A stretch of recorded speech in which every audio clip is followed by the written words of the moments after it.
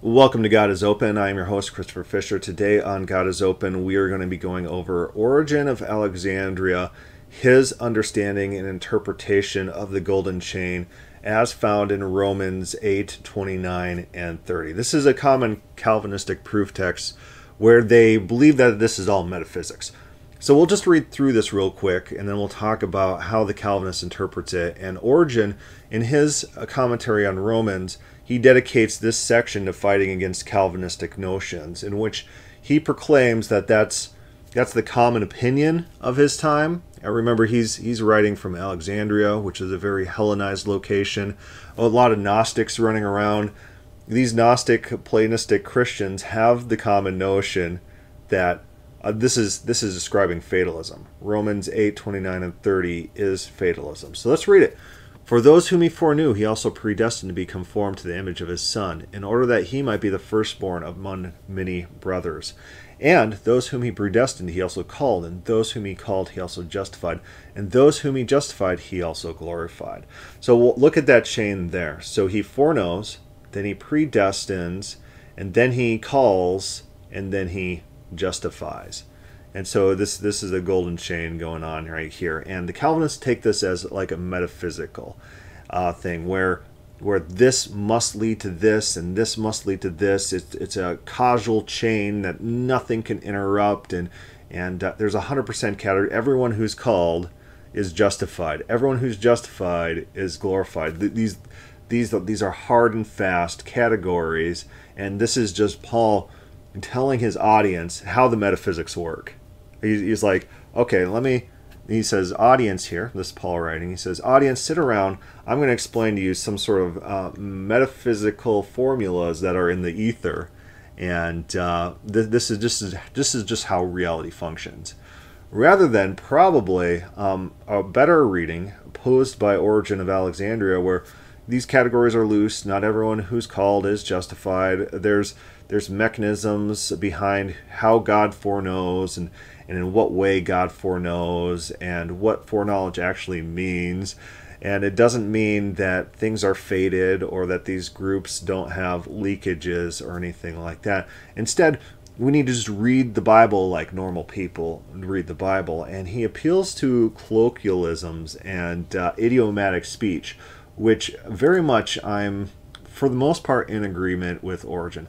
But remember, Origen is not an open theist. We have plenty of works by him where he describes God, and he takes exception to Celsus's depiction of God in the Old Testament and criticizing Christianity for giving God emotions and anger and things like that. And his counter-argument to Celsus is that, you Platonists, you have the works of Homer, and you don't believe the things that are written about what Zeus does or anything like that. You have your Platonism, and you believe that these stories have like secondary meanings, and so you kind of dismiss the text. You should give the same leeway to the Christians in our treatment of the Old Testament. Of course we don't believe that God has emotions or can change or anything like that. Of course we don't believe these things. We believe the same things as you. We just are asking for consistency so that you can give us the leeway to treat the Bible in the same way that you treat Homer. That's his argument. And we see that throughout his works, his writings, how he talks about God's unchangeableness and how he can't be affected from outside himself and being pure simplicity and these types of ideas. Origen of Alexandria is a definite Platonist. But he's a Platonist that believes in free will, and he believes in free will very strongly, to such an extent that this entire passage is about free will. Now, this passage is actually referenced, I think it was by Calvinists who were trying to state that Origen of Alexandria held these Calvinistic notions, and so it's like they had like little listings of verses, and they're like, see, Origen agrees with this on this point, but you turn to the context of it, it's all about free will.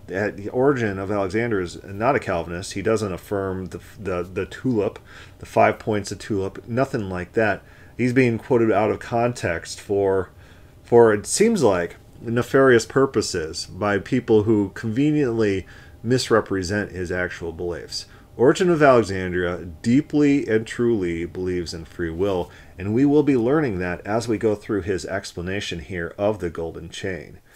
He starts out talking about this verse, but we know that all things work together for the good of those who love God. And he actually seems to understand that this verse is about synergy.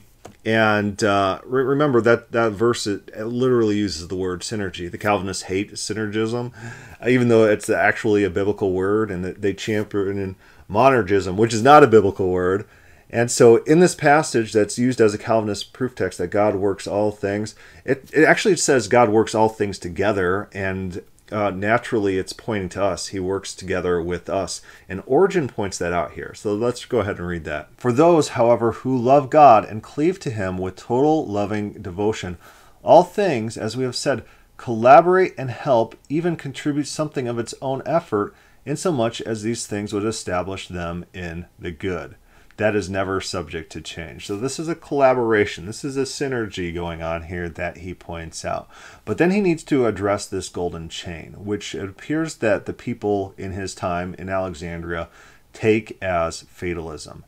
He says, but if there are some who love God and others who receive the spirit of slavery, it must be seen whether perhaps even what he says, for those who are called according to purpose, and those whom he foreknew, he also predestined to be conformed to the image of his Son, might not be appropriate in respect to those who are in the spirit of slavery. For they too can indeed be said to be called, but not called according to the purpose. And since they are still in the spirit of slavery, they cannot be established among the many brothers, of whom the Son of love is the firstborn, and the image of the invisible God, and the firstborn of all creation.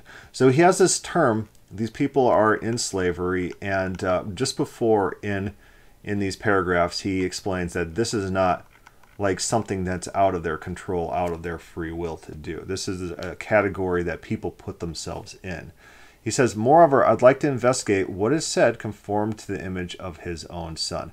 Interesting thing in his commentaries on Genesis, when God makes man in his image, the image that he states that God, how he interprets this, is that image is Jesus. And so man being in the image of God is actually man being in the image of Jesus. And elsewhere he describes Jesus as being a representation or a partaker of the divine. Because Celsus criticizes Christians because Jesus was a man. Jesus had a body. There's decay there going on. That fundamentally violates what the divine world was in Platonism.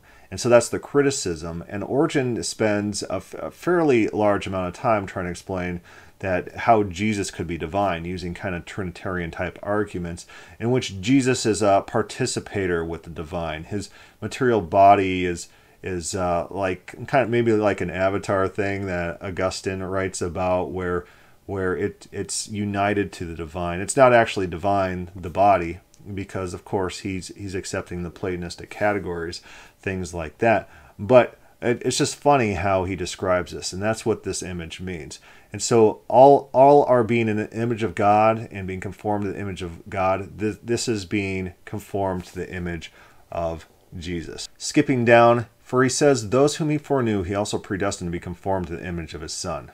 Let us not pass over what he has said, he foreknew and predestined. For I think that just as he has not said concerning everyone that they have been predestined, he has not said concerning everyone those whom he foreknew. For not according to the common opinion of the multitude should it be thought that God foreknows good and evil, but we should think in accordance with the custom of the Holy Scripture.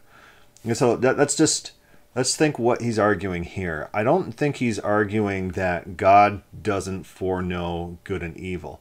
I think he's going to turn here to claim that these are colloquialisms in the Bible, and we need to be thinking of these things in a different manner, a different respect. The words don't mean what the multitude, which is interesting, the multitude, the people in Alexandria that he's been interacting with, they believe that God predestines all things. They're the fatalistic kind, and he's going to be arguing against that. He says, for let the person who is diligent in the Scriptures observe where he finds the Scripture to say that God foreknows the evil. In the same way, it plainly says that in the present passage concerning the good, that those whom he foreknew and predestined to be conformed to the image of his Son. So the argument that's going to be set up here is that the foreknowledge here is not like a conceptual knowledge of something. Instead, it's like familiarity with or interaction with, and it's a different type of knowledge. And God doesn't foreknow evil because God's not a participator with evil. Evil is outside of God's character, whereas good is part of God's character. And so the foreknowledge in this very passage is talking about a different type of foreknowledge than propositional knowledge. For if it is those whom he foreknew, he also predestined to be conformed to the image of his Son, and yet no evil man can be conformed to the image of the Son of God, then it is obvious that he is only speaking of the good, whom he foreknew and predestined to be conformed to the image of his Son. So this is a very interesting argument here, and I think very much Origen is correct, and his arguments here are correct as well. The Calvinists say that God foreknows everything, but this passage here, in laying out what the Calvinists claim is a metaphysical linkage, Origen is fighting against the Calvinists of his time. They claim that this is a metaphysical linkage. God foreknows everyone in their mind, and so everyone should be conformed to the image of God, right? Is that how this works? No, it's not. So he argues that's obviously not that. That doesn't make any sense. And so it's this different type of knowledge, and this is something else is going on in this passage. This is not a proof text for determinism, Origen argues. Of the others, however, God is said not only to foreknow, but not even know them. For, quote, the Lord knows those who are his, end quote. But to those who are not worthy to be known by God, the Savior says, quote, depart from me, because I never have known you, you workers of iniquities, end quote. So Origen does this thing that modern Christians do, where you just kind of grab passages from everywhere and you say, well, this passage over here is talking about knowledge, and so we'll apply it over here to this passage talking about knowledge, and then we'll use one to kind of interpret the other. This kind of quasi scholarship type thing to do, which are the people in the different passages even talking about the same thing? But Origen's point, and I think he illustrates this, is that the words don't have defined and meticulous meaning. They have flexible meanings. There are such things as idioms, and he does demonstrate that idioms are a possibility. And then he goes on to argue that this is an idiom or colloquial speech, or this is just how the word is used in this very passage. This is not about a conceptual knowledge. This is about this type of familiarity that in other passages in the Bible, when it talks about, he goes on to say that Adam knew his wife Eve, and then it conceived. He's saying it's that type of knowledge. It's not. We shouldn't take it as like a conceptual knowledge. This is a familiarity. Therefore, in the same way, even in the present passage, whomever God foreknew, he also predestined to be conformed to the image of his Son. But it is not said that he foreknows the other, not because anything can be hidden from that nature, which is everywhere and never absent. So he's talking about some sort of conception of omnipresence within God, where God is everywhere present. So that's an interesting little takeaway from this. But because everything that is evil is deemed unworthy, both of his knowledge and foreknowledge. So it's being used in an idiomatic sense when it says that God doesn't know evil. God doesn't know bad things or wicked people. It's idiomatic. It's incompatible with God's nature. 6. This is going to be an interesting point by Origen. Accordingly, those whom he foreknew and predestined, but consider even this, whether God can be said to foreknow and predestine in respect to those who are not yet in existence, or in respect to those who indeed exist, but are not yet, quote, conformed to the image of the Son, unquote. And it is more suitable to speak of foreknowledge than in the case where what is not yet in existence is about to happen. For in this it is more a question of choice rather than foreknowledge of the Creator. For where will the foreknowledge appear, since what is future depends on the decision of the agent? And so I posted this quote on the God is Open Facebook page. I said, what is he talking about here? Because we do know that Origen is not an open theist, but this sounds very open theistic, where choices and decisions cannot precede the agents who make those decisions. It sounds like he's speaking open theism. He's not an open theist. He's quite explicitly elsewhere not an open theist. So maybe he's inconsistent, or maybe his views grew, or maybe he's using these terms and arguing in a way that we just can't categorize directly.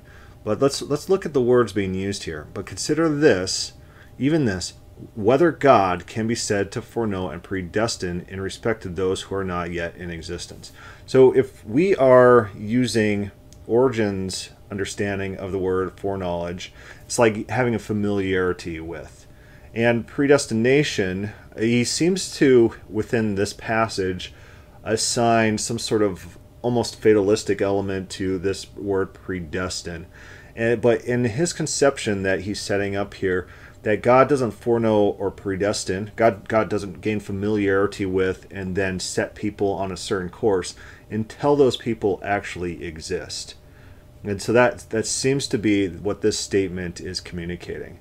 He says, or in respect to those who indeed exist but are not yet conformed to the image of the Son. So there might be evil people, and those people are neither foreknown, God doesn't have that intimate familiarity with them, nor predestined or set on that course of action, because they're not yet conformed to the image of the Son.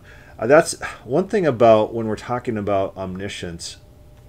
Yeah, with Calvinists or anyone, people automatically assume it's this Platonistic concept of omniscience, and those are the only options. Either God has this ungenerated, eternal foreknowledge of all things from time eternal, or else he doesn't have real omniscience. Those are the two options. How about acquired omniscience? Is that a thing? And within literature, you have various deities acquiring omniscience at some point within their life.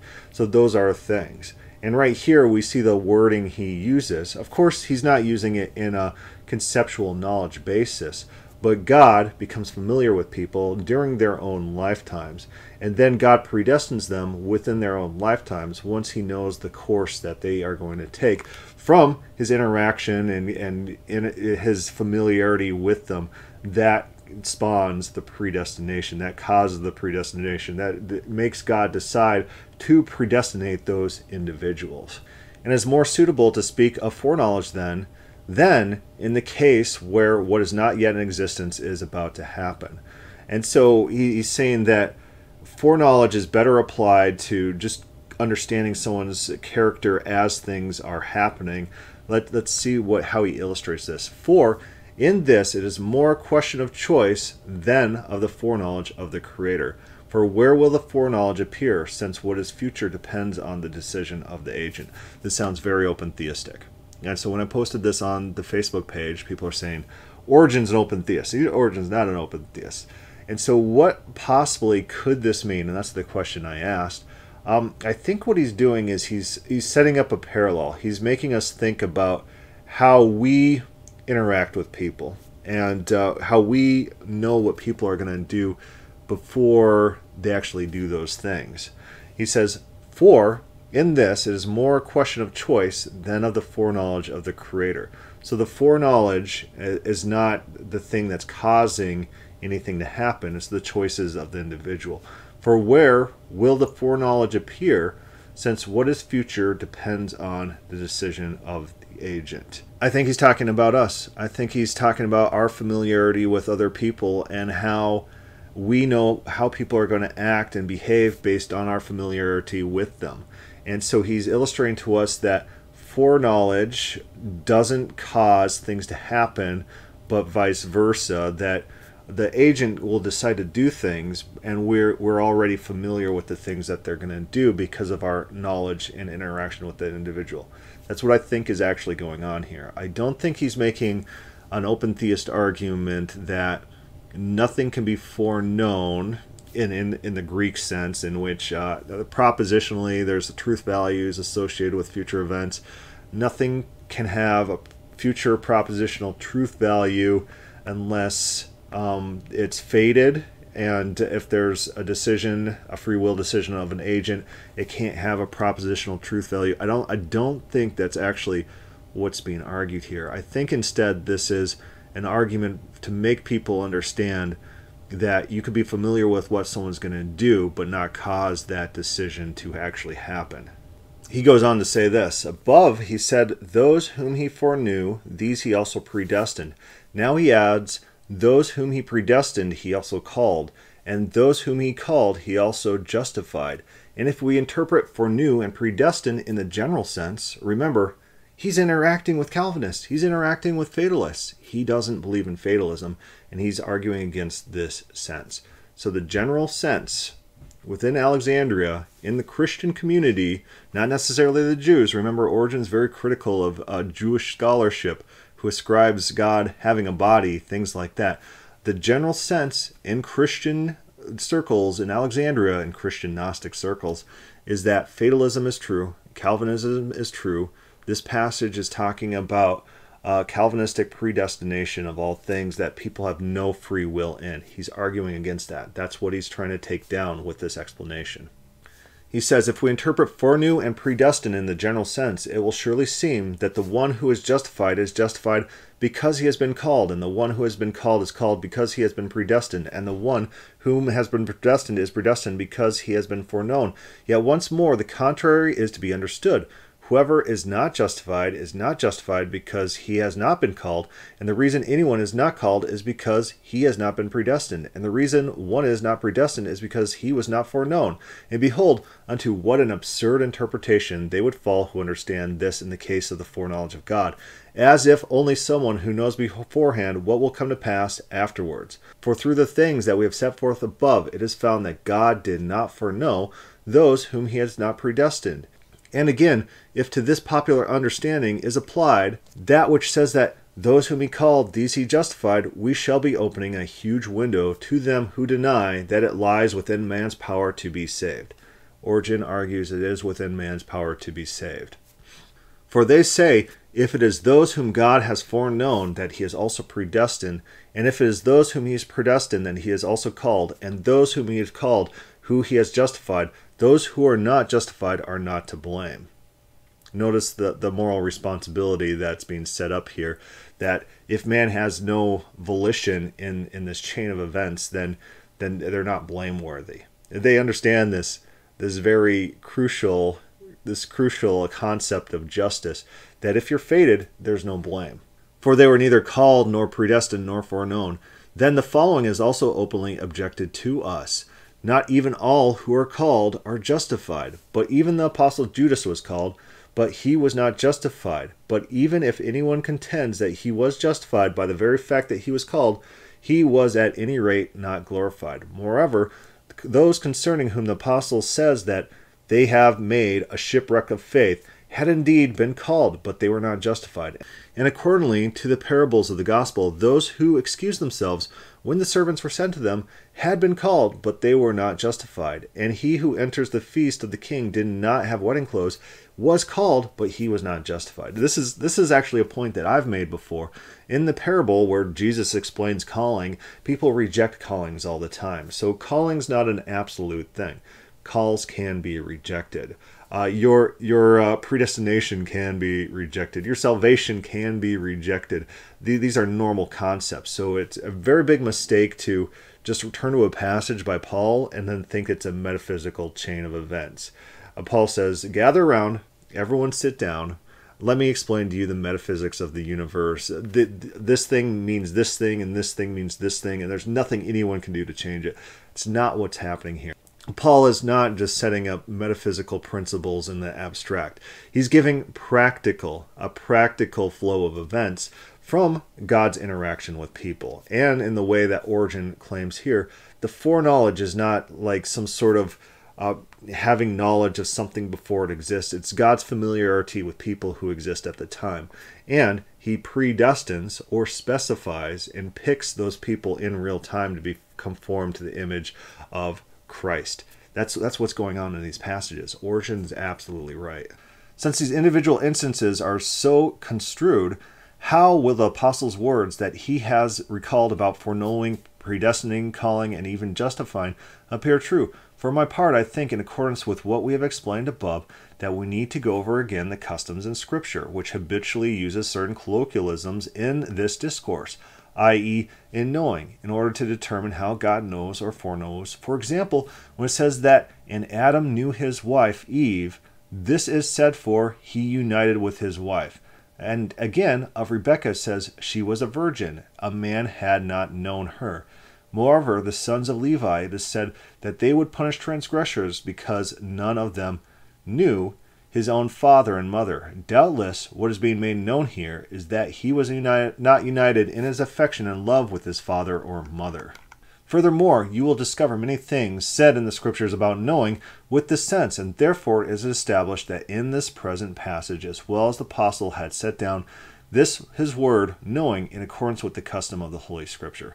I think it's Matt Chandler. We did the review of Matt Chandler, and he makes this point that the foreknowledge in the New Testament is not a propositional knowledge of things before they happen. It's actually a prior familiarity. It's a love relationship bond. Of course, to Matt Chandler, it's being a Calvinist. It's this eternal love of God that applies to us. But with an Origen and open theism, God's foreknowledge is just our familiarity with us as we exist. The foreknowledge does not pre-exist us. Origen writes, his aim is to show that those who are foreknown by God are those upon whom God had placed his own love and affection, because he knew what sort of persons they were. You remember how the Jews foreknew Paul? It uses that word. It just means they're familiar with him while he was growing up. And so in the same way, Origen writes, in accordance with this, it has been written, the Lord knows who are his. Though surely, as far as it pertains to this ordinary knowledge, God not only knows who are his, but also he is not ignorant of those who go astray from him. He's pointing out, though these words don't have to be these metaphysical absolutes. These are idioms. He writes, there remains for us still the solution to this problem. How can it be that those whom he called and those whom he justified, when we have stated above, it is certain that many are called but few are chosen? But it seems to me that there are different kinds of callings. He points out there's different types of callings.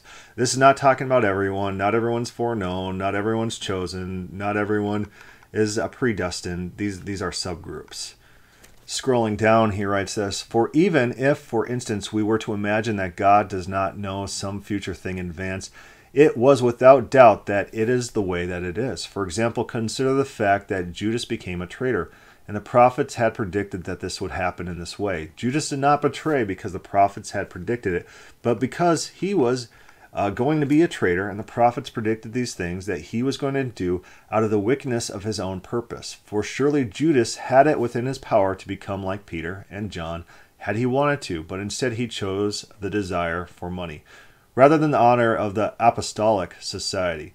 And the prophets, seeing in advance this his will of his, committed to the annals of their books, in order that you might know that the cause of each person's salvation is not placed in the foreknowledge of God, but in one's own purpose and actions. Observe Paul as he expresses fear, lest perhaps, after he has preached to others, he himself might be rejected, and so he punishes his own body and subjects it to slavery.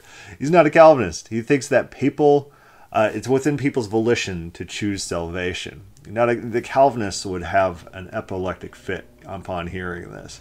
They don't like people choosing salvation. So in conclusion, let's talk a little bit about what we've gone over here. Origen, he's not an open theist. He's a definite Platonist, but he's a Platonist that believes in free will. The people of his time that he interacted with, the Christians and the Gnostics of Alexandria, they are these Calvinistic fatalists, and they argue that Paul was arguing fatalism within Romans 8. But he counters and says that using their own standards, you can't come to those conclusions because their standards has a foreknowledge of everyone. And if that's the case, then having this chain of events being caused by foreknowledge, it doesn't conclude because not everyone is saved and conformed. And there's people that are rejected, as we see throughout the Bible. There's callings that are rejected. Not everyone who's called is justified. And so considering these things, we need to look at how language is used within the Bible. Foreknowledge does not mean having propositional knowledge of things in the future. Instead, it's having an intimate familiarity with people, which then allows us to predict how those people are going to act, and those people act on their own volition. And so God can use this information in order to set these people on this chain, this golden chain, as we read in Romans 8. It's not a fatalistic text. People are not fated to make decisions one way or the other. People can choose salvation. People have free will. This verse is not about Calvinistic predestination or Calvinistic foreknowledge. Instead, it's about this cycle of how God treats those people who he's familiar with. And that's Origen's argument. Anyways, if there's any questions or comments, put that down below. Thank you for listening.